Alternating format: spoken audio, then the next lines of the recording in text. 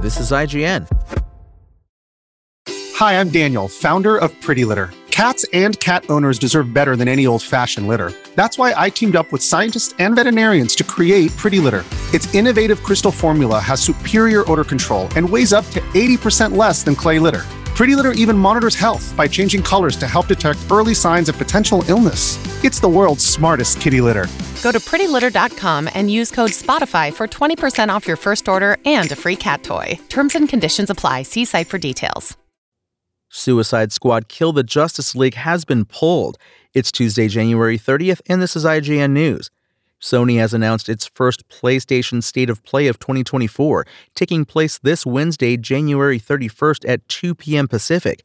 The State of Play will last 40 minutes, Sony said on Monday, and will include extended looks at Stellar Blade and Rise of the Ronin, both coming to PS5 this year, plus more from talented game developers from around the world.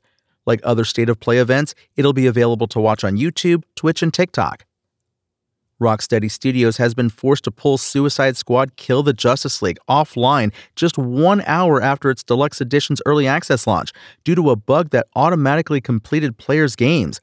Though the Batman Arkham Universe live service game doesn't launch proper until February 2nd, those who paid an extra $30 for the Deluxe Edition were granted 3 days of early access. This means it now should be available in New Zealand, but as reported by VGC, the game is currently offline and will be for several hours. Rocksteady issued a statement on X or Twitter addressing the issue, though didn't indicate if the game would still be offline as of its launch in the US or other regions. The developer didn't say if it would issue refunds for customers who paid the extra $30 either. We're aware that a number of players are currently experiencing an issue whereby upon logging into the game for the first time, they have full story completion, the statement said. To resolve this issue, we will be performing maintenance on the game servers. During this time, the game will be unavailable. We expect this to take several hours and will update once we have more information. We apologize for the inconvenience. Those looking forward to Suicide Squad have responded with frustration to the game being taken offline, adding more fuel to the fire of what's already been a rocky reception. That's pretty poor that they did not catch this in quality assurance. Sucks for the people that paid extra to play it early, Ethan Mack said on Reddit.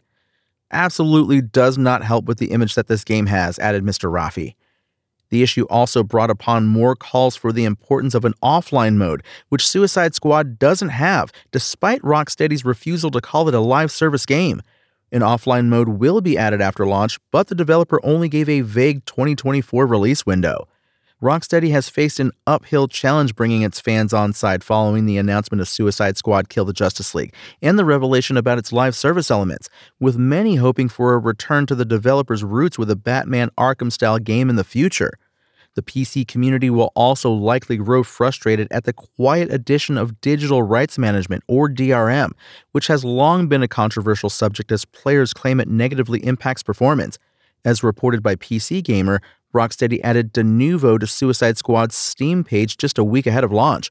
Official previews for Suicide Squad were also largely critical, with IGN's own saying, once the fun story bits end, you're left with a much less inspired combat system and an open world that's filled with tedious tasks. Rocksteady lifted the non-disclosure agreement for its closed alpha in response, letting fans who were granted early access share their opinions too. Thanks for listening to IGN. My name is Tony Jackson, and for the latest game and console updates, visit us at IGN.com. Spoken Layer. Want to learn how you can make smarter decisions with your money? Well, I've got the podcast for you. I'm Sean Piles, and I host NerdWallet's Smart Money Podcast. Our show features our team of nerds, personal finance experts in credit cards, banking, investing, and more. And they'll help you make the most of your money while cutting through the clutter and misinformation in today's world of personal finance. You'll get clarity on strategies to help you build your wealth, invest wisely, shop for financial products, and plan for major life events. Listen to NerdWallet's Smart Money Podcast wherever you get your podcasts.